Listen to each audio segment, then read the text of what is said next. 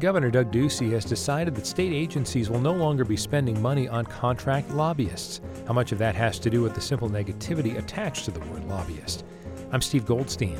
On today's Here and Now, I'll check in with political scientist Thomas Holyoke about why lobbyists are criticized so intensely and whether Ducey's move will have any impact. Holyoke is the author of The Ethical Lobbyist. Plus, the 2016 presidential campaign has already upended conventional wisdom. Now there's talk among some analysts that the Libertarian ticket of former governors Gary Johnson and William Weld might be the most sensible and practical one. We'll talk about libertarian philosophies and why they haven't traditionally garnered much momentum.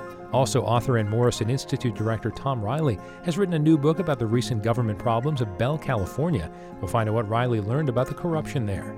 And today marks what would have been Frida Kahlo's 99th birthday. We'll talk about her continuing impact. Here and Now is next on KJZZ. The news is first. It's KJZZ's Here and Now. Good morning. I'm Steve Goldstein in Phoenix. Coming up this hour, Governor Doug Ducey has decided that state agencies will no longer be spending money on contract lobbyists. How much of that has to do with the simple negativity attached to the word lobbyist? I'll talk with Thomas Holyoke. He's the author of The Ethical Lobbyist. Plus, we'll talk about libertarian philosophies and why the libertarian presidential ticket may cause some states to shift in November. And today marks what would have been Frida Kahlo's 99th birthday. We'll talk about the artist's continuing impact.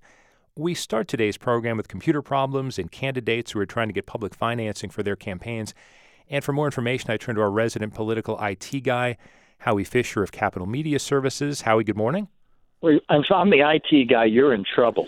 Well, that's why I said political IT guy, because I think you're going to help us fix all these bugs and viruses, I hope, right?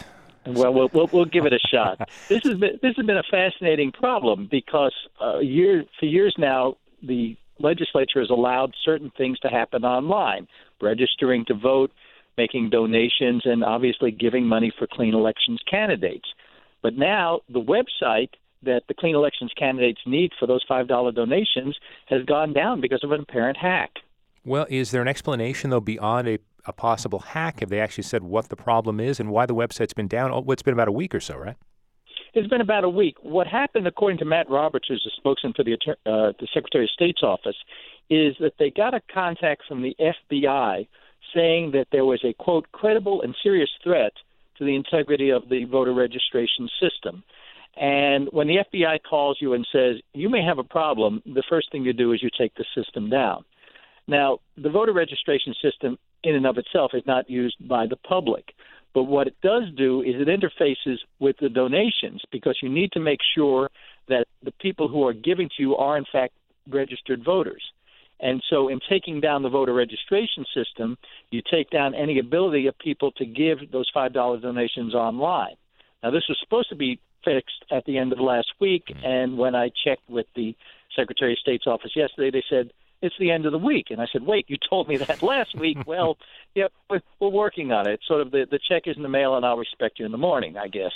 So do we have to go old-fashioned on this? What other options do candidates have? Well, candidates have always been able to get $5 donations in checks or cash on a face-to-face basis, and you fill out these paper forms. And it's obviously much more time-consuming.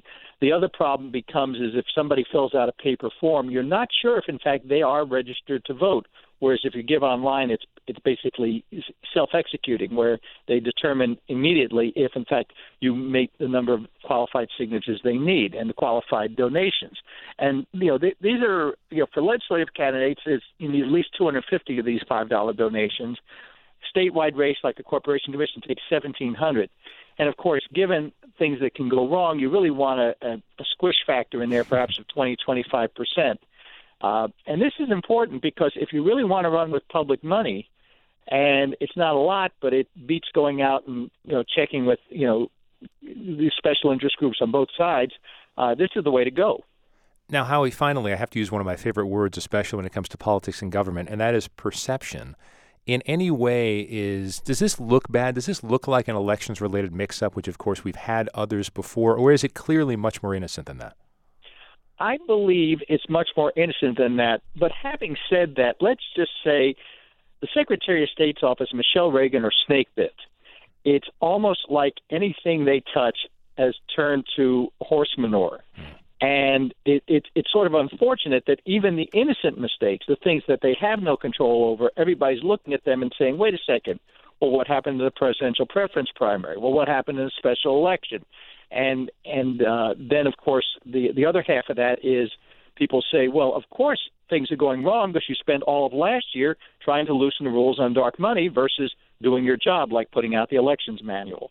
So there's certainly a lot of scrutiny on the Secretary of State's office, and some of it is deserved. Some of it may just be innocent.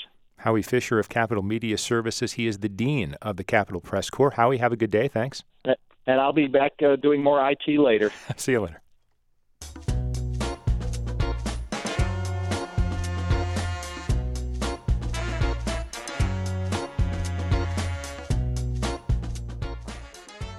You're listening to KJZZ's Here and Now in Phoenix. I'm Steve Goldstein. The word lobbyist seems to be one that causes most Americans to shake their heads in wonder.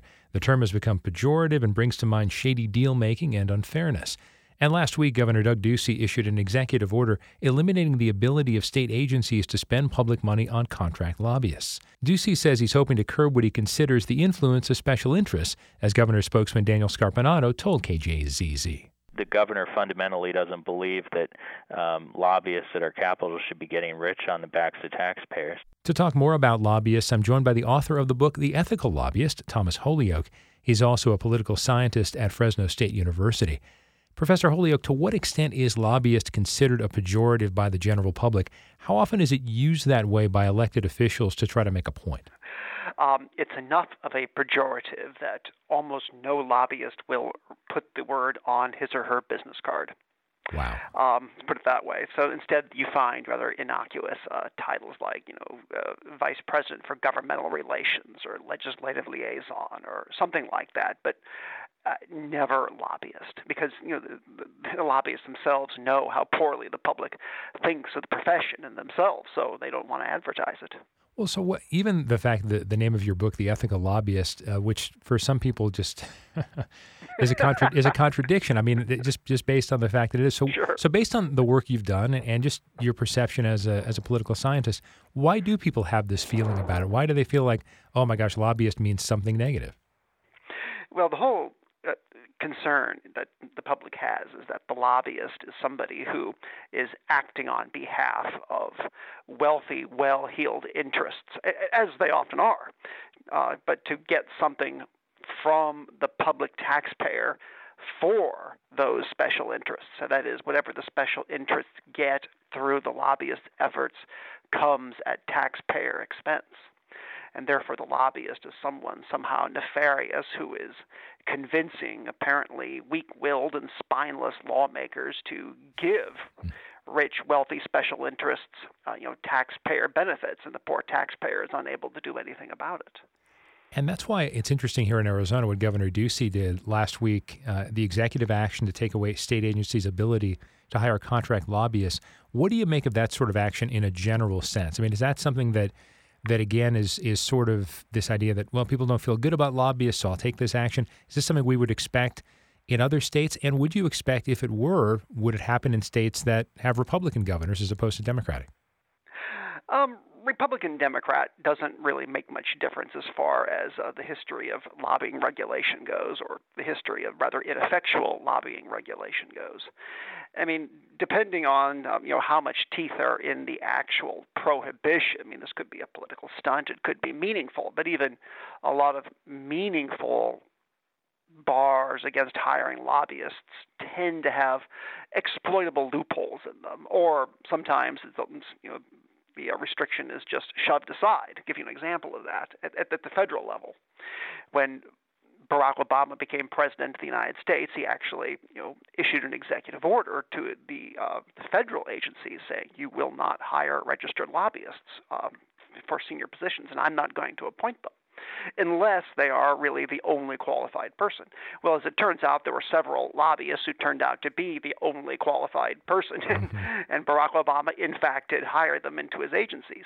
And even more interesting, another little loophole that showed up is that the president's executive order said that only registered lobbyists, that is, lobbyists who have formally registered as lobbyists with Congress, would be barred from being hired by executive branch agencies. Well, it turned out many lobbyists let their formal registration lapse. so that they could get around the restriction by not being formally registered lobbyists. It's KJZZ's Here and Now. I'm Steve Goldstein in Phoenix. That's the voice of Thomas Holyoke, who's a political scientist at Fresno State. He's also the author of the book, The Ethical Lobbyist. Last week, Governor Doug Ducey took an executive action to try to curb public money being spent on contract lobbyists. We're talking about that in the more general sense. Thomas, let's talk about local elected officials like governors. If they really strongly believe this, and I don't know what Arizona's specific policy is on this, but a governor like Governor Ducey or any other governor, if they feel like lobbying is a negative in that sense, should they also feel that lobbying shouldn't necessarily be done on the state's behalf in Washington? I mean, should they also say, well, we really shouldn't be spending state money on that either? And I'm not exactly sure how many states do that, but I'm sure there is some sort of thing going on there. Well, the number of states that do that is 50.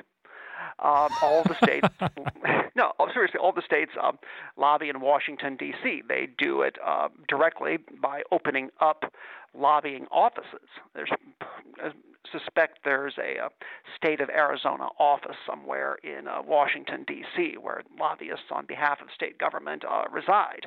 They also do it through other organizations like the National Governors Association or the National Conference of State Legislatures. And there's a certain amount of pressure to do that. I mean, a state can say, okay, we're not going to spend any money in trying to get Washington, D.C. to do anything for us, but then the state may well be missing out on a great deal of federal money that could come in for social services, money that could come in for healthcare plans, or even money that could come in for something like to shore up the Central Arizona Project, the big canal bringing you water. So is this then one of those things where it's just part of the human condition? We're allowed to be contradictory on things like this? Oh, with lobbying, this happens all the time. On the one hand, we see lobbying as kind of a pejorative. We wouldn't want to be lobbyists, wouldn't want to actually engage in any kind of lobbying. But on the other hand, sometimes you need something that looks and feels an awful lot like lobbying to get, I suppose, what you might consider to be your fair share out of government. And the risk you take by not doing it is that, well, everyone else is doing it. Right. That's the excuse. Well, it's the excuse for so many things, right, that we do in life. Yes. This certainly couldn't happen overnight, but lobbyists presumably are swimming upstream on this, at least as far as perception goes. Are there certain reforms that you think would make sense that not only would actually help how things work in general, but would also help how lobbyists are seen? Well, this is something I get to a bit in The Ethical Lobbyist, that book. The idea I present there, which I believe, is that lobbying shouldn't be banned. In fact, really, lobbying cannot be banned. It's actually protected by the First Amendment's right to petition government for a redress of grievances clause. What I argue is that lobbying needs to be made a lot more transparent, that we need to have a much better idea, the public needs to have a much better idea as to who is lobbying, what they are lobbying for, on whose behalf they are lobbying, how much money they are spending in their lobbying, who they are targeting for their lobbying in terms of like members of Congress, executive branch agencies, and the president, or say in the case of Arizona, the governor, who in the state legislature, who in executive branch agencies there. All of that needs to be made transparent so the public can draw a proper image and draw proper conclusions as to whether anything nefarious has gone on.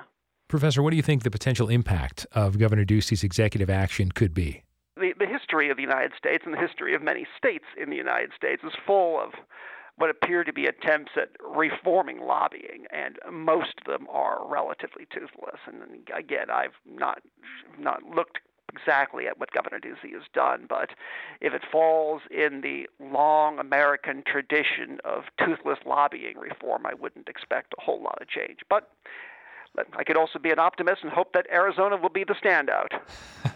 Thomas Holyoke is the author of The Ethical Lobbyist. He's also a political scientist at Fresno State. Professor, thanks for the time. Sure, thank you.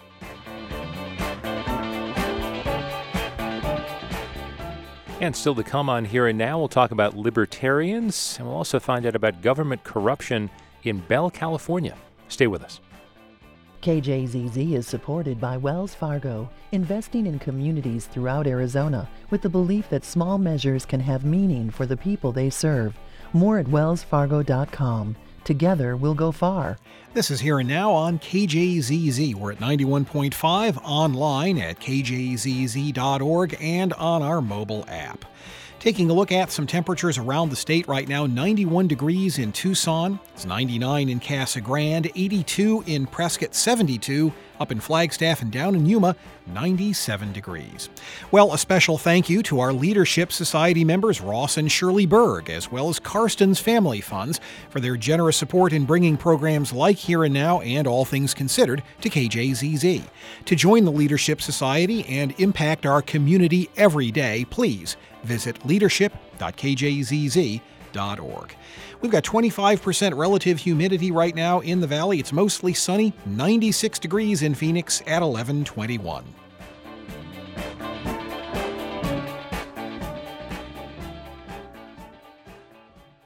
You're listening to KJZZ's Here and Now. I'm Steve Goldstein in Phoenix. The Libertarian Party in Arizona has had a loyal number of members for many years, but winning elections has not happened. And though that isn't expected to change this fall, the party at the national level is getting a growing amount of positive attention. The presidential ticket featuring former governors Gary Johnson and William Weld is being called a potential spoiler by some analysts. To learn more about libertarians, I'm joined by Matt Zulinski, professor of philosophy and co-director of the Institute for Law and Philosophy at the University of San Diego. Matt, let's start by defining our terms. What does a libertarian believe? Libertarians believe in minimizing the size and scope of government and maximizing individuals' freedom to live their own lives as they see fit, both economically and socially. So libertarians think most of what the government does would be better done on a private, voluntary basis, or perhaps not done at all. So, for instance, government should get out of the war on drugs, get out of the war in Iraq, get out of the business of propping up banks and other large corporations, and allow free people to solve problems on their own through the free market and through voluntary cooperation. How much of an overlap, Matt, if any, do we see with today's Republican Party or today's Democratic Party? Does either of those parties in their platform give any sort of heft in any real way to those issues, in your opinion? Well, that's a really interesting question, because at least historically in the United States, libertarianism has been much more closely associated with the Republican Party than with the Democratic Party, much more closely aligned with the political right than with the left. But I think that's actually a bit of a historical accident. If you trace libertarianism back to its origins in Britain and France, all the way back in the 19th century, what you find there is actually a surprisingly progressive doctrine on issue after issue, whether it was military imperialism or slavery or racism or sexism. Libertarians were on the side of the downtrodden and the oppressed and against the privileged elites. It was about as unconservative an ideology as you can get. That started to change in the beginning of the 20th century with the rise of international communism. That phenomenon, I think, really drove libertarians into a kind of alliance with the political right, simply by virtue of their common enemy. There were always tensions there, and you see that if you look back, for instance, at the early days of National Review and the kind of arguments that Bill Buckley and Murray Rothbard would get into. But a lot of people in both the libertarian and conservative camps thought that communism was the single greatest threat facing mankind. So all the other issues that libertarians used to believe in, especially those that didn't fit well within a conservative ideology, kind of fell by the wayside. That's starting to change now. It's still the case, I think, that most people who self-identify as libertarians come from the Republican Party. Nobody's really raised libertarian. You're sort of raised in one of the two major parties, and then you discover it. And for the most part, people are coming from the Republican Party. But you're getting more and more people who self-identify as progressives who are coming into libertarianism and seeing something there that's appealing to them.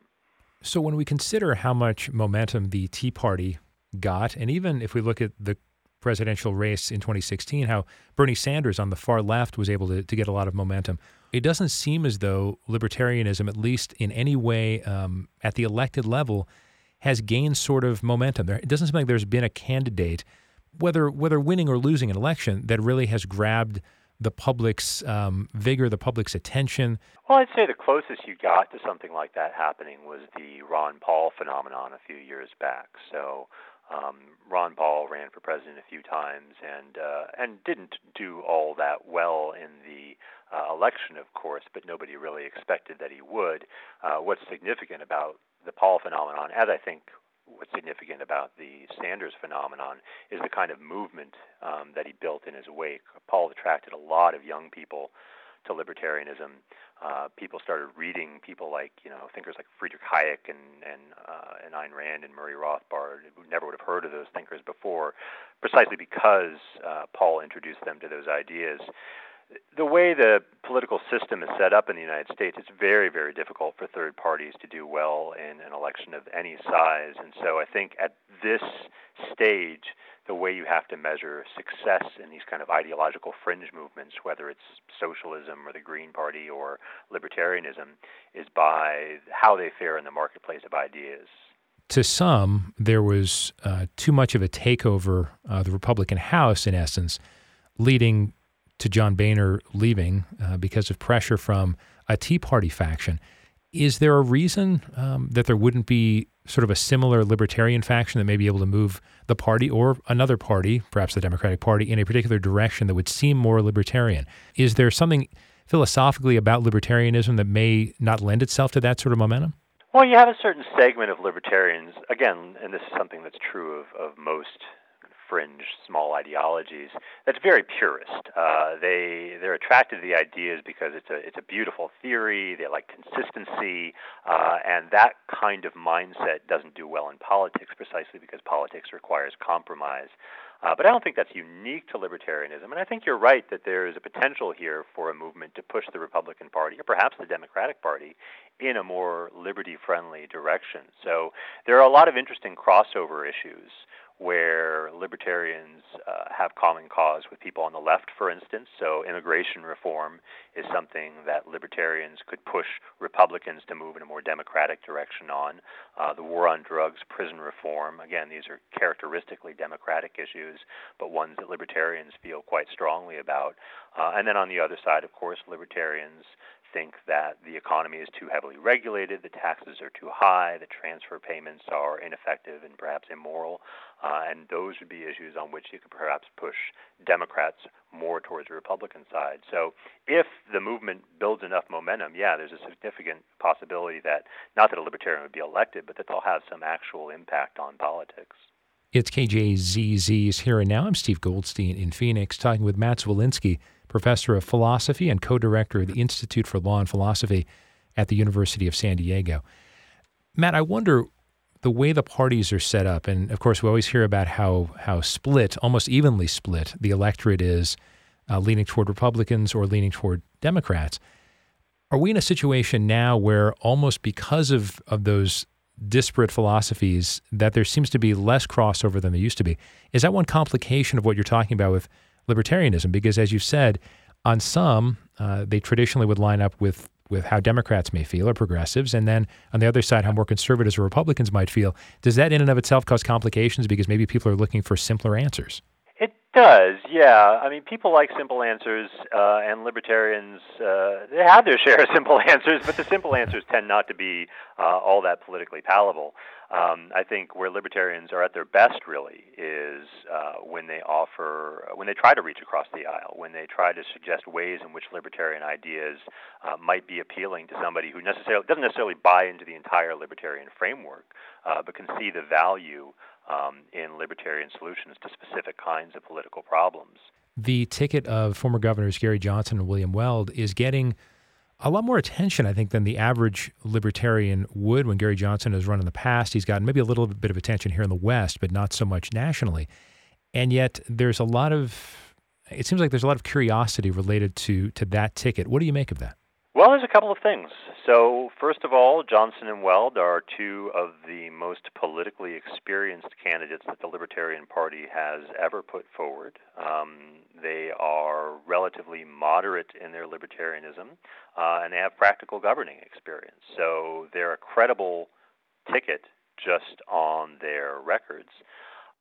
Second, by comparison to the other candidates that seem to be about to clinch their party's nominations, they look pretty reasonable and attractive to a lot of people.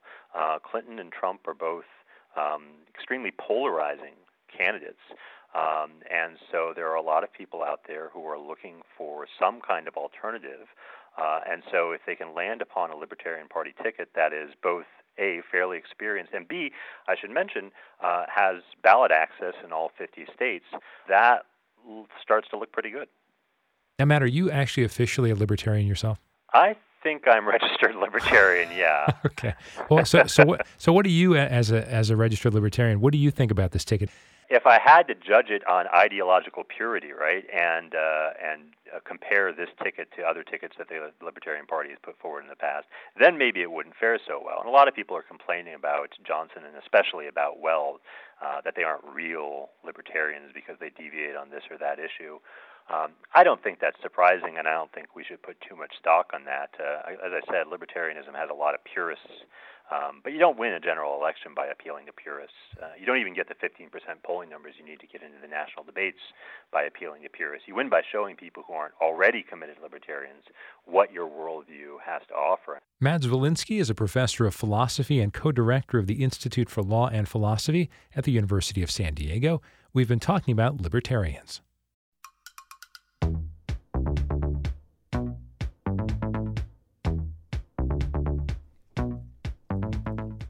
It's KJZZ's Here and Now. I'm Steve Goldstein in Phoenix. Concerns about government corruption are not limited to certain cities, states, or even countries. But the situation in Bell, California a few years ago sounds like it was pulled from the plot of a TV miniseries or exaggerated film script. The town, which had fewer than 40,000 residents, had a chief administrative officer making $1.5 million a year in cash and other benefits, and the police chief was pulling in more than $750,000 annually. In his recently published book, The Failure of Governance in Bell, California, Big-Time Corruption in a Small Town, Morrison Institute Director Tom Riley explores what went wrong, and Tom Riley joins me now. Tom, good morning. Thanks for having me. So as I said, this sounds like a plot of a TV show from the 70s. What are the conditions that led to this? Well, the story was a bit unreal. I mean, we had this massive extraction of revenue from a city by the city administrator, his assistant, and other top executives. And anyone that should have done something was either looking the other way or part of it. It was this kind of this massive culture of corruption, and everyone seemed to be complicit one way or the other. Well, so describe Bell, California for us. It's a suburb of L.A., right? Yeah, it's about 2.81 square miles, about 35,000 residents. It's located southeast of downtown L.A. It's one of 88 cities in L.A. County. It's one of the poorest in L.A. County. Its annual family income is about $28,000. About 90% of the city is Latino, and a sizable number of the residents in the county, in the city, were not there legally. So tell us about this city manager or chief administrative officer. How long was he in this position? Was there any background to suggest that he would do something like this? Did he start out as a good government guy and then just went off the rails? Well, he actually started in Bell in 1993, and then he ended his tenure when he was indicted in 2010. He had served as a city manager in a couple other cities in California before that. Now, some of this kind of came out after he left. That there was some wrongdoings happening. But, when he first came to Bell, he actually was kind of hailed as someone who kind of cleaned up the city, who response time from police was better, graffiti was cleaned up, there was more recreational facilities for youth. And in many ways, he was seen as helping this poor community out. In 2005, he convinced the city council to actually become a charter city, which freed him up and the city from a lot of the oversight of California.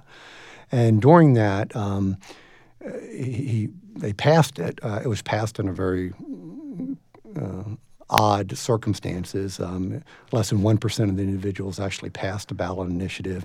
A good percent of those were absentee. But when he passed it, he actually, began kind of raising his salary and those of the city council over a period of time. And I think, when you looked into the city of Bell, trying to understand, there was no record keeping, so it was just kind of an incomprehensible system of governance. When they would put items on the city council agenda, the backup wouldn't meet the agenda item. Rizzo created 5 phantom agencies to actually hide his salary and his benefits. He hired an individual by the name of Angela Spacia about 2000 2005. And she actually just spent a majority of her time just figuring out how to develop their, enhanced retirement system. And what was sad is that what they did is they just extracted revenue in every means possible from the community. Bell now has the second highest property tax in LA County, higher than Beverly Hills. Wow. They shook down businesses and drove all the businesses out. They even developed a system with the police where they would target large portion of the immigrant population. They would target cars with paint or lawn maintenance facilities and actually impound the cars. Because many residents were not there legally or they knew others, they didn't challenge that. The impounding of the cars was that of 3 and 4 times that rate of LA County. So they just figured out, there's massive ways to extract revenue. And when people attempted to say, hey, something's not going right here, they basically lied to citizens. I'm kind of stunned by the fact that this went on for as long as it did. Now considering where we're at now, we can't do the never say never situation because any of these things could happen again.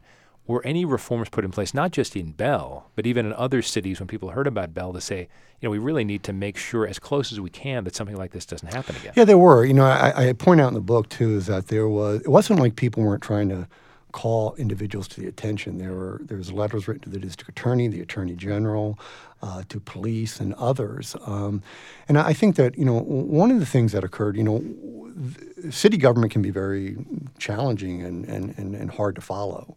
The LA Times had pulled out of most of the cities and weren't covering it. So there was no media oversight at the time. Attendance at city council meetings were 7 or 8 individuals. As I said, the agenda items didn't reflect what they were actually passing. At one time, there was a gentleman who actually got the courage up. One of the things that Rizzo and some of his assistants did is that they created imaginary capital projects. They passed a bond in order to develop a sports complex. Well, after years and years, this gentleman gets up there and says, hey, whatever happened to that sports complex?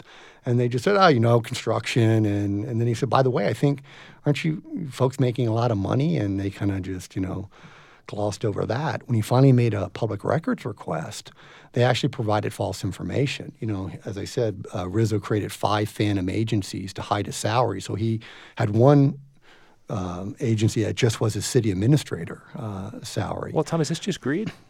Well, it was, and I think what struck me is that there's 2 basic forms of government in the United States. There's a strong mayor and a council manager form of government. A strong mayor is what we find in most of our major cities. In Arizona, we have a council manager form of government where the elected body appoints a city or county manager to run the city. And this form of government was actually established to combat corruption. So one of the things that made me very interested was, how did this form of corruption happen there?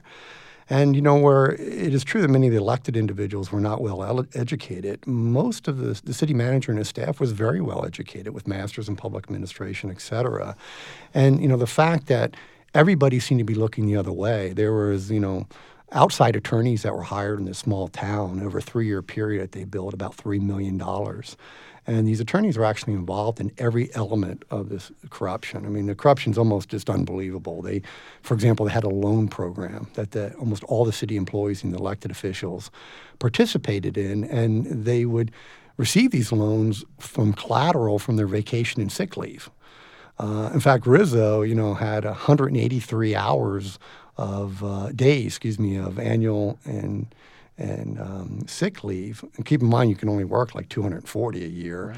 And he was cashing them out, on a bi-weekly basis. Tom, I'm sort of chuckling, but it's frankly really disturbing that this happened. We just have about a minute or so left. So how concerned are you in general with all the work you've done in government, what you looked into in Bell, about government corruption at any level? I mean, where are we at right now in terms of 1 through 10? Are we getting better or is it getting worse? Well, I think that, first of all, that the vast majority of individuals and elected officials are honest public servants.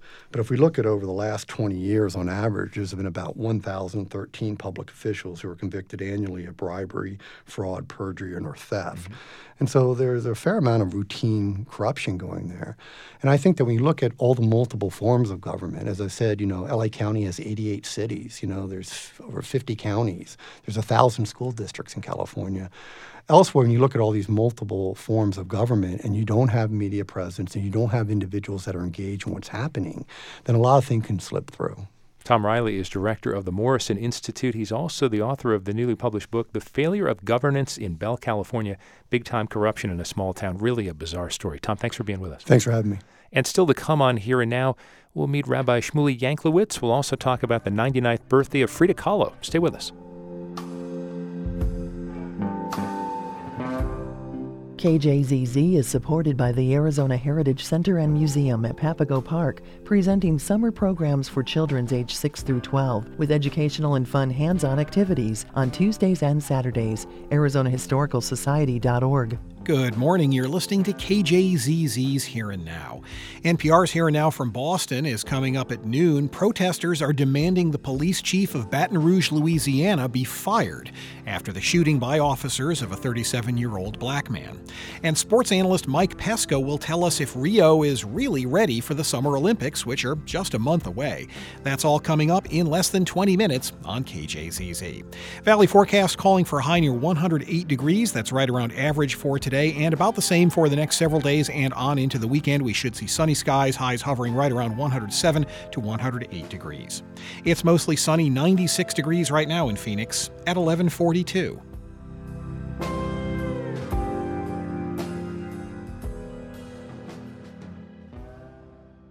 I view the primary responsibility. You're listening to KJZZ's Here and Now. I'm Steve Goldstein in Phoenix. The Valley's becoming even more diverse as younger people of color and different backgrounds are born here and are moving here as well. That diverse population also applies to religious backgrounds and faiths. Today, as part of our effort to talk with a variety of community leaders, we're joined by Rabbi Shmuley Yanklowitz. He's the president and dean of Valley Beit Midrash. He's written op-ed columns for the New York Times and the Wall Street Journal. He's also been listed as one of the most influential rabbis in the U.S. We started our conversation by talking with the rabbi about what the role of a rabbi is and what he or she is supposed to be offering to congregants in the context of the broader community. I view the primary responsibility of a rabbi, and really of all clergy, is to be on the front lines of defending the most vulnerable. Now, that can be done in a lot of different ways, visiting people in hospitals, standing with people at funerals, but also on a societal level of being a voice for compassion and empathy. Why was Judaism your chosen religion? I mean, your background is not exclusively Jewish. So why did you think that was the right way for you? And also, there's Reform Judaism, there's conservative, there is Orthodox. And I think maybe the average person might be concerned when they hear the word Orthodox really in any religion. But what path have you chosen when it comes to that? So I was very fortunate to grow up in a home with a very loving mother who was and is an evangelical Christian, and a very loving father who was and is a Reformed Jew. And they gave me the choice, which is not normally how I counsel families today. So it's important to have kind of a unified front, but they gave me the choice. And around the age of 11, I made a choice. And I had a conservative conversion. In my context, it was understood that Judaism is passed through the mother. And then some decade later, I had an Orthodox conversion as well. It's not common to have two conversions, but Judaism is quite fragmented today in perspective. So there's some conversion challenges. Now, I did that at the end of the day because I felt that Judaism was a religion of questions more than answers. I felt there was a culture of radical amazement and of doubt and skepticism, which was about constant inquiry, constant discovery, constant search, rather than dogma, right? The Talmud, which is the classical work studied by Jewish students, is 3/4 arguments, only 1/4 narrative and stories. But it's back and forth arguments about issues rather than demands of belief. Now, I want to be clear, there are consistent beliefs that emerge throughout the tradition, but much more than that is a process that living by the halakha, what is often translated as Jewish law, actually translates as progress. It means to kind of walk forward. And so the notion of living by the tradition means constantly forward-looking. And so I found deeply compelling the forward-looking vision of the religion and the very non-dogmatic process of searching for truth and relationship. So that's Judaism. In terms of orthodoxy, at one point I moved towards the ultra-Orthodox sort of black hat world and found a lot of meaning there. I found a very gray world that was scary with abstracts, and I wanted the absolutism of a black and white world. And I still have a lot of respect for that world, but it wasn't for me. what I found was that I wanted to move towards a modern orthodoxy, or today what I'm a part of calling an open orthodoxy, which is trying to really kind of challenge some of the boundaries of the tradition in the name of being more inclusive and open and loving. And that happens on the conversion issue, on the issue of feminism and women's inclusion, on the issue of relationships to other denominations and to other faiths, and how we relate to Israel, and how we speak critically and intellectually about our own faith. From a practical sense, though, in order to survive, one would think that a religion as prominent as Judaism would need to get converts. And then maybe this is just anecdotal. It seems to me, though, I meet a lot of people, maybe these are just pop culture folks, who we used to hear the term lapsed Catholic a lot. But now we hear sort of Jewish in cultural ways, but not in religious ways. It's almost like, well, of course I'm Jewish, but I don't go to temple. I'm not interested in that sort of thing. Is that a legitimate trend we actually see? And how does one reverse that? Can it be reversed? I don't propose to have the answer to how Jews have survived over the last 2,000 years. For me, it's a fidelity to the tradition and to study, to be intellectually and spiritually engaged in what's meaningful. But I think I have to say that Judaism is not a religion. Judaism is a culture and a people far beyond the religious beliefs and practices. And so someone is not a bad Jew if they're not observant, right? That Judaism has a language, a country, it has texts, it has practices, it has history, and it has spirituality. And there's so many different ways to be Jewish. I affirmed mine of modern Orthodoxy because I find the religious practices to be so transformational. They enable me to thrive in life. They help me to have a stronger marriage, to offer more to society, to have a rich spiritual life. But for someone that hasn't worked for, first I would say, well, come experience something really powerful. I want to do outreach and bring you in to experience the most powerful aspect of our tradition. But for someone that still doesn't speak to them, I'd say, wonderful, make your own contribution. I don't want to speak for another religion. If I say I don't believe in Jesus Christ, then I might say I'm not a Christian, right? If I say I'm a Jew, but I don't believe the Torah is from God, right? And I don't even know if I believe in God, I can still proudly and with legitimacy say I'm a Jew. There's no dogma connected to the identity.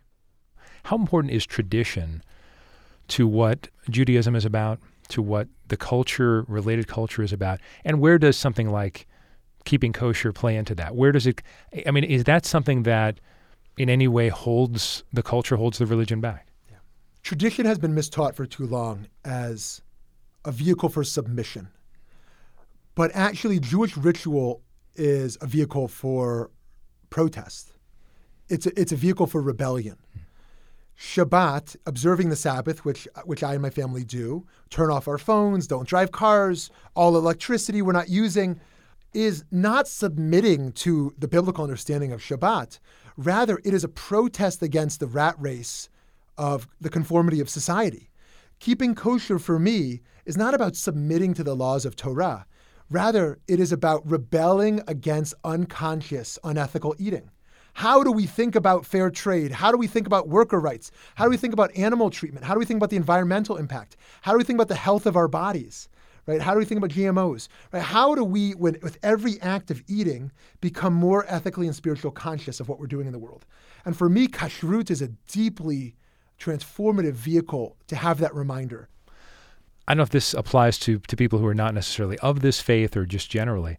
Israel's a little controversial when you think about some of the things that have gone on there, whether it's with the West Bank, whether it's with Palestinians, whether it's just this idea of people having a homeland in a place that was arguably to some not a homeland. How do we reconcile all these things so that Israel, for many, because I think people would like Israel to be a legitimate discussion point where someone is still a loyal Jew, but feels free to say, well, not everything Israel does is perfect.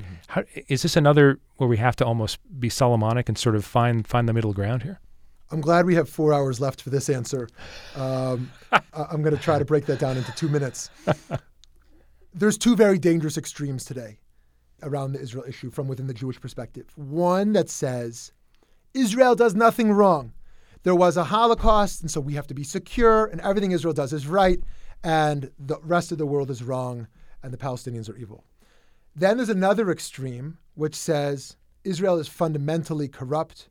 is fundamentally like a South African apartheid state and should have never moved there in the first place. And a deep insecurity with relating to or defending the state of Israel. I think both of those extremes are very, very dangerous. Now, as a Zionist, I'm aware of my own bias that I lean toward the Zionist narrative very heavily. But there's another narrative, and I think we have to hear that and cultivate empathy here as well, and to understand that this is very, very complex. And it's very difficult to hold a position if one is not deeply invested in understanding both stories. And so I think the first stage for anyone that wants to be involved is to really be willing to listen to all sides of the narrative. Now I say, there's not the Israeli and the Palestinian side. It's a very complex puzzle, but Jewishly, Abraham challenges God. And we are asked to challenge any authority for the sake of truth and justice. Rabbi Shmuley Yanklowitz is president and dean of Phoenix-based Valley Beit Midrash.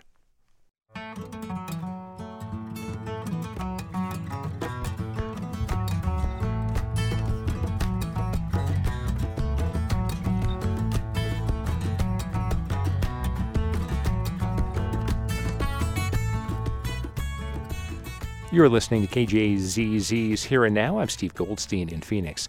Legendary artist Frida Kahlo was born 109 years ago today in Mexico. She was especially well known for her self-portraits. A quote attributed to Kahlo reads, "I paint myself because I'm so often alone and because I'm the subject I know best." Her huge impact on art, especially in the Southwest, continues to this day. And coming up on Saturday at the Heard Museum, the Phoenix Fridas will host the Fiesta de Frida. It will include an art exhibition and even a look-alike contest. With me to talk more about Frida Kahlo is Carmen Guerrero, a member of the Phoenix Fridas. Carmen, welcome. Thanks for being here. Thank you for inviting me. Well, a little bit of background first. Phoenix Fridas is a very catchy name. How did that get started? Oh, that got started in 2003. There was a big movement nationwide of crafters, and all these communities have really cute names. Like Austin, they have the Austin Craft Mafias, and in New Jersey, they had a place called the Craft Bandidas. So my girlfriend, Kathy Murillo, called one day and said, "Hey, what do you think if we start a group called the Phoenix Fridas?" And of course, how can you not love that? We are from Phoenix, we are hot, we endure all this heat. So the Phoenix Fridas were born, 12 years ago. And how many members do you have now? Right now, there's 9 women, artists, members of the Phoenix Fridas. And representing all different kinds of art. Different kinds of art. There's painters, there's quilters, there's people who does assemblage or different types of art. I do beadwork, and another girlfriend, Gloria, also does beadwork. So we have different types of art. So describe a little bit what you're wearing today. I don't want to put pressure on you, but the earrings, are those influenced by Frida at all? Oh, these are my beadworks. Okay. So I'm influenced by a lot of native patterns. Okay. So these are from the Huichol tribe. These are ojos de Dios, God's eyes. But I'm sure Frida wore many different pieces of jewelry and very gaudy. She liked big things. Yeah. Now, let's start first with the self-portrait that I mentioned in the intro. This idea that she was painting herself so often. What do you make of that? What do you make of that as part of her continuing impact today? How much of that has stretched to the current times? Well, she was the first selfie artist. That's what we say as the Fridas, because she was alone. She was the subject she knew best. She had time to look at herself in the mirror and really paint and spend time painting it. It's not like a fast thing. She took months to create her portraits. And when we look at today, everybody's into selfies. So she was the first one who started the selfie trend. Is there something about the self-portraits that she did that reflects something about how she was feeling on a certain day? Do they all look similar, I guess is my question, or is there nuance? Are there differences? There are differences. Like I'm thinking of the one that she looks like a wounded deer in the forest, right. So she's reflecting her pain, her sorrow, but also her face is always very stoic, also very beautiful. It's like she is enduring that with grace and with dignity. Now, her growing popularity is not limited to artists. It's not limited to the Phoenix Fridas. I mean, this has been really a renaissance in many ways for her. Yes. What do you think brought that on?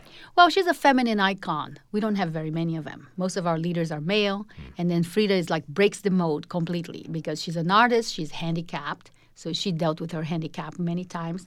She fought to be respected and recognized in her own time as an artist. There weren't very many women artists. When she went to Europe, she was hailed as a, new artist, and she, Salvador Dali fell totally in love with her. So anyway, she broke the mold in many ways. So I think that's why people see her. because she endures because they identify with her struggles. She also attempted to live a normal life despite her injuries and handicaps. And her efforts to be a voice for the oppressed people in Mexico, she was a member of the Communist Party, and she marched in the streets. Now, how much of a part of mainstream pop culture in any sense is she? There was a film made about her not that many years ago. I think Salma Hayek may have played her. And so that also illustrates we're trying to appeal to a broader audience. I mean, is that something that, do you think, is she at her peak right now, I guess, in your opinion, or do you think it could keep growing? I think she keeps growing. When we started the Phoenix Frida, she was like the most popular Mexican artist. Now she's the most popular female artist, period. People are collecting her artwork, and they are worth millions of dollars. And people like Madonna, buys her artwork and owns a couple of her originals. So does the Phoenix Art Museum. So she's been collected by many museums, and I think she's going to grow. Because she's fun. It's fun to look at her life and her love struggle. I mean, she's totally in love with a man who was unfaithful to her, but she had never wavered in the fact that she was dedicated to Diego. So people will appreciate that. Yeah, that dynamic with Diego Rivera is legendary. The fact that they were married but didn't live in the same house, although it was connected by a pathway. How much does that sort of increase the interest in her, the fact that she was a very powerful woman and a very talented woman at the same time? And very independent. And then she got married twice to him. She got married and divorced, and then she got married again in San Francisco in 1940s. But anyway, she also wanted to be remembered. And I think she conquered that. And who doesn't want to be remembered? Well, she passed away at such a young age. I mean, at that time in the 1940s, would there have been any thought that she would have had this enduring impact? I don't think she ever thought she was going to have this much impact. I think it's any of us did, because I was in Mexico in the 80s, and I went to visit her house, and it was like, oh, you know about her? And then that's when Hayden Herrera came out with the first book about her, in the early 80s, and then she became sort of like a international known figure, and her popularity has grown. And she's an amazing character, and I think there's still room for her to grow. It's Here and Now on KJZZ. I'm Steve Goldstein in Phoenix, talking with Carmen Guerrero, a member of the Phoenix Fridas. And as I mentioned earlier, the group will host the Fiesta de Frida at the Heard Museum coming up on Saturday. Carmen, how many different kinds of art will we see? Oh, there's all kinds. Acrylics, beading, mixed media, fabric, applique. You're also going to see a collaborative piece between a fabric artist, Panchita, and the beading artist, Gloria, who worked together to create a vest, beautiful Frida vest, at the Heard Museum. We're also going to have Mariachi Pasión, which is an all-women mariachi, and they're going to be singing between 11 and 2. We're going to tell stories and tell why we are inspired by Fridas. And then at 3:30, we're going to have this beautiful birthday cake that's being prepared by the Heard Museum Cafe.